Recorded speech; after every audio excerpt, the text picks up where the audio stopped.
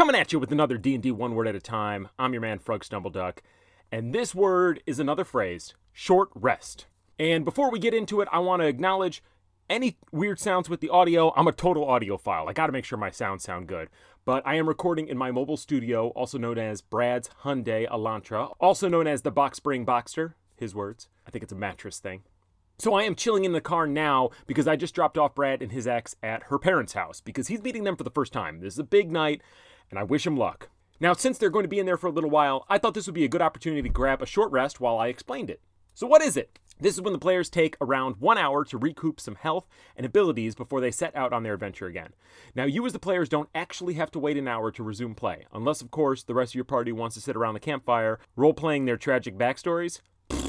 In my opinion, the best use of a short rest is to grab some grub, crack a few jokes, and maybe make out with who's ever keen. Much like my boy Brad is doing in there right now, no doubt. All right, bye.